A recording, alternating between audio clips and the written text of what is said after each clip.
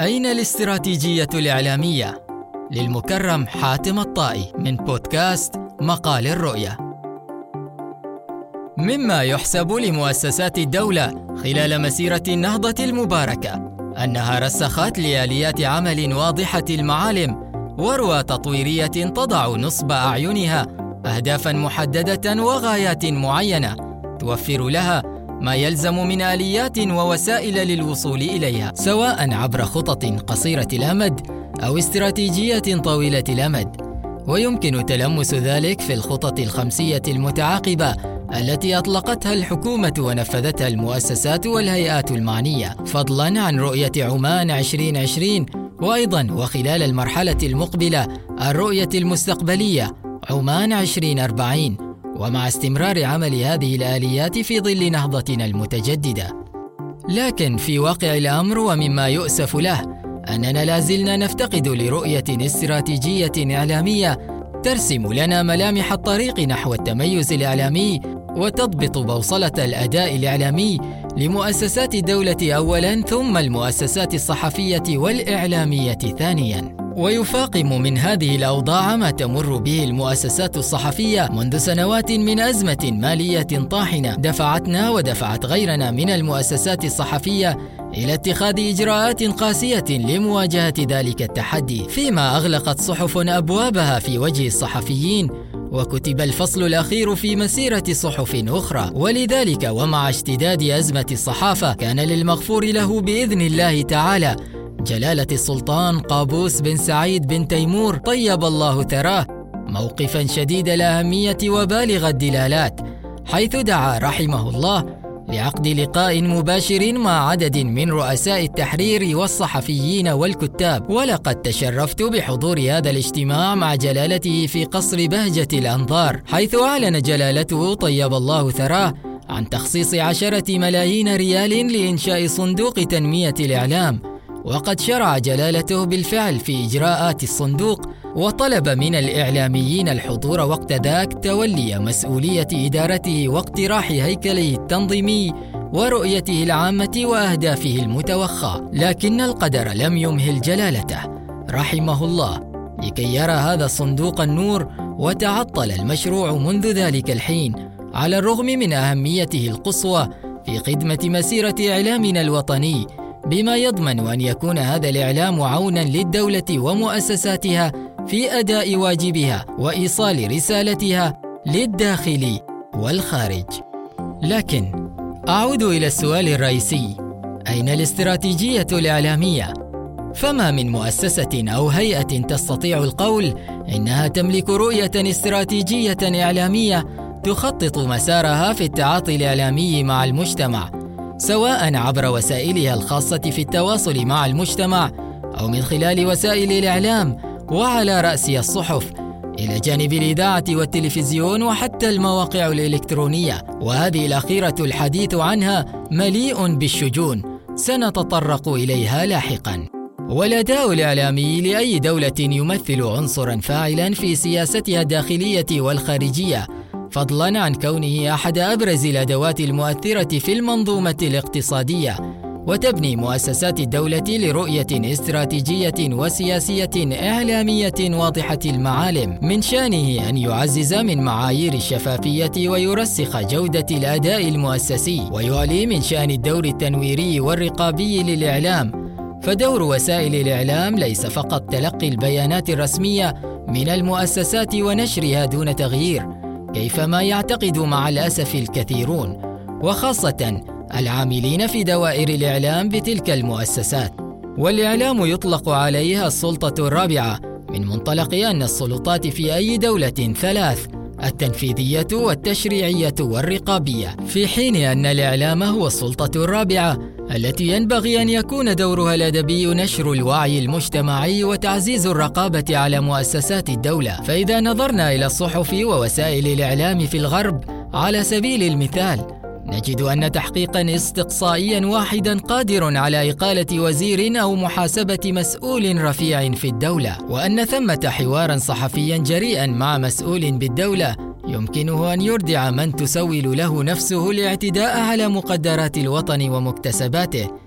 لكن في ظل غياب الرؤية الاستراتيجية للإعلام، لن يتمكن الصحفيون ولا الصحف أو أي وسيلة إعلامية من القيام بدورها الطبيعي والمأمول من المجتمع في الوقت نفسه، بل ستظل محل كسر لا تراوح مكانها، وتتحول هذه الوسائل إلى منصة لنشر الأخبار التي تتلقاها عبر الوكالة الرسمية أو من خلال رسائل البريد الإلكتروني الواردة من الوزارات والهيئات وحتى شركات القطاع الخاص.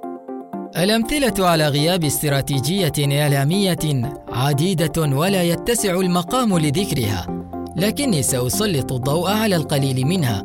المثال الأول أن حدثاً محلياً، مؤتمراً، ندوة، اجتماعاً رفيع المستوى يتم تنظيمه دون أن يفكر القائمون عليه في التواصل مع وسائل الإعلام، بل وحينما يعلم الصحفيون به يقال لهم إن الصحفيين غير مدعوين لهذا الحدث. هنا أجد افتقاراً بل انعداماً لرؤية إعلامية واضحة المعالم من قبل بعض مؤسسات الدولة والجهات التنظيمية لقطاع الإعلام لا تحرك ساكناً مع هكذا أداء مخيب للآمال ومحبط للطموحات.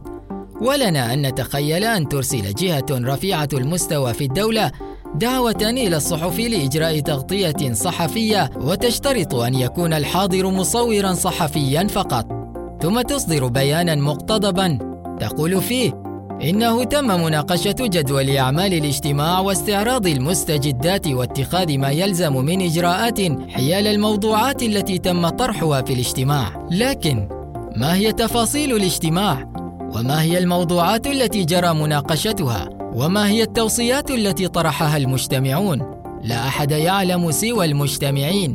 وفي المقابل تسعى الجهة المنظمة للحدث أن تنشر وسائل الإعلام التغطية الصحفية كما أعدها موظفو الإعلام لديهم أو الوكالة الإعلانية الدعائية التي تعاقدوا معها. نحن هنا أمام نموذج سلبي في التعاطي مع وسائل الإعلام وعدم معرفة بدور هذه الوسائل في نشر الوعي وتبصير المجتمع بأدوار ومهام ومسؤوليات مختلف جهات ومؤسسات الدولة.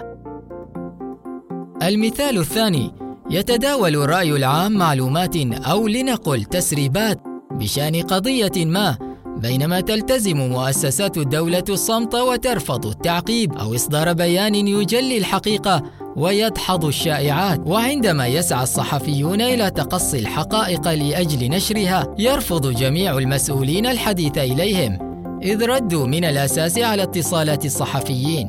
وربما إذا نجح الصحفي في اجتهاده قد يعرض للمضايقات أو المساءلة القانونية، وهذه الحالة أشد خطورة من الأخبار الجاهزة التي ترد للصحفيين دون ترك المساحة لهم للقيام بعملهم في التغطية الإخبارية، إذ إن غياب المعلومات وضعف التفاعل مع الرأي العام من شأنه أن يفاقم الشائعات لتتحول إلى معلومات مؤكدة لمن ينشرها ويتداولها.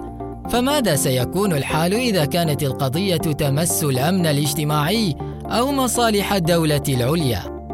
المثال الثالث، المواقع الإخبارية الإلكترونية، وهذه تنقسم إلى فئتين. الأولى مواقع تتبع مؤسسات صحفية راسخة، بينما الفئة الثانية مواقع إخبارية يديرها هواة ولا تتبع أي مؤسسة صحفية. ومن المؤسف أن قانون الإعلام الحالي لا يتطرق إلى هذا النوع من المواقع من أجل تنظيم عملها أو الاعتداد بها كمؤسسات إعلامية إلكترونية قادرة على التأثير في المجتمع. كما إن مؤسسات الدولة وهيئاتها وحتى شركات القطاع الخاص لا تعترف بهذه المواقع، وفي أحسن الأحوال يلجؤون إليها حين يريدون الترويج لخبر ما أو نشر مقال. وبالتالي لا بديل عن وضع رؤية استراتيجية إعلامية متكاملة الأركان، وأحد أهم هذه الأركان المؤسسات الصحفية والصحفيون أنفسهم. وعندما أقول الصحفيون أعني الممتهنين للصحافة عن حق، وليس العاملين في دوائر الإعلام والعلاقات العامة، فهؤلاء يناط بهم أدوار ومسؤوليات مختلفة تماماً عن الصحفي الذي يعمل في صحيفة أو قناة تلفزيونية أو محطة إذاعية أو موقع إلكتروني. ويتعين على الرؤية الاستراتيجية للإعلام أن تتضمن آليات التواصل بين الصحفي والمسؤول، وإلزام المسؤول بالرد على استفسارات وتساؤلات الصحفيين، لأنها تعكس في الأساس نبض المجتمع وتطلعاته، والإدراك بأن الصحفي لا يتدخل في عمل أي مؤسسة أو جهة، وإنما هو ساع إلى الحقيقة ويجتهد لنشرها وتبصير المجتمع بها. وهنا نذكر بأهمية إيجاد تشريع يتيح حرية تداول المعلومات وتأكيد الحق في الحصول على المعلومات، كما هو الحال في الدول المتقدمة، علاوة على إصدار قانون الإعلام الذي طال انتظاره منذ عقد تقريبا. لقد أكد الخطاب السامي لحضرة صاحب الجلالة السلطان هيثم بن طارق المعظم حفظه الله ورعاه ضرورة تحقيق النزاهة بل والسهر عليها، عندما قال جلالته: إن بناء الأمم وتطورها مسؤولية عامة يلتزم بها الجميع، ولا يستثنى أحد من القيام بدوره فيها، كل في مجاله وبقدر استطاعته. وهذا ما عقدنا العزم على إرسائه وصونه حتى نصل للتطور الذي نسعى إليه، والازدهار الذي سنسهر على تحقيقه، والنزاهة التي لا بد أن تسود كافة قطاعات العمل، وأن تكون أساساً ثابتاً راسخاً لكل ما نقوم به. إذن المقام السامي أيده الله يتحدث عن ضرورة أن تسود النزاهة كافة قطاعات العمل، وأن تكون الأساس الثابت والراسخ. وهذا يعني، كما يمكنني فهمه، أن رأس الدولة العمانية لن يسمح بأي أداء لا يقوم على النزاهة كأساس راسخ، وأن جهود مكافحة الفساد أينما وجد ستكون بالمرصاد لأصحاب النفوس الضعيفة ممن تنازلوا عن نزاهتهم مقابل حفنة من الأموال أو العقارات. ومما يؤكد هذا التوجه السامي في هذا العهد الجديد الميمون بإذن الله تعالى أن جلالته ذكر في الخطاب عزم الدولة على إعادة هيكلة الجهاز الإداري للدولة وحوكمة الأداء المؤسسي وتطبيق النزاهة والمساءلة والمحاسبة. وهذا يعني أيضاً أن لا أحد سيكون خارج نطاق المساءلة والمحاسبة. وبعبارة أخرى، أتوقع أن نرى خلال الفترة المقبلة تطبيقاً عملياً لقاعدة من أين لك هذا، وسيتم محاسبة أي مؤسسة أو مسؤول لا يؤدي الدور المنوط به. في ظل هذه التوجيهات السامية بتعزيز النزاهة والمساءلة والمحاسبة، ينبغي أن تقوم وسائل الإعلام بدورها المجتمعي، وهو دور لا غنى عنه، وسيخدم مسيرة التنمية الشاملة، ويعزز من نهضتنا المتجددة، ويحقق تطلعات المواطن، ويغرس المزيد من الثقة في مؤسسات الدولة وأدائها. وعلى مؤسسات الدولة أيضاً أن تدرك هذا الدور الرائد، وأن يكون الإعلام أحد أبرز الأدوات الرقابية بجانب الجهات المعنية مثل مجلس عمان وجهاز الرقابة المالية والإدارية للدولة. وهنا لا أتحدث بكل تأكيد عن إقحام الإعلام بين هذه المؤسسات المرموقة والمشهود لها بالكفاءة والمهنية، لكن أن يكون للإعلام دور في الكشف عن مواطن الخلل أو الضعف في أي قطاع كان، وأن يكون منبراً للنقد البناء الذي يدعم تقدم مسيرة النهضة المباركة.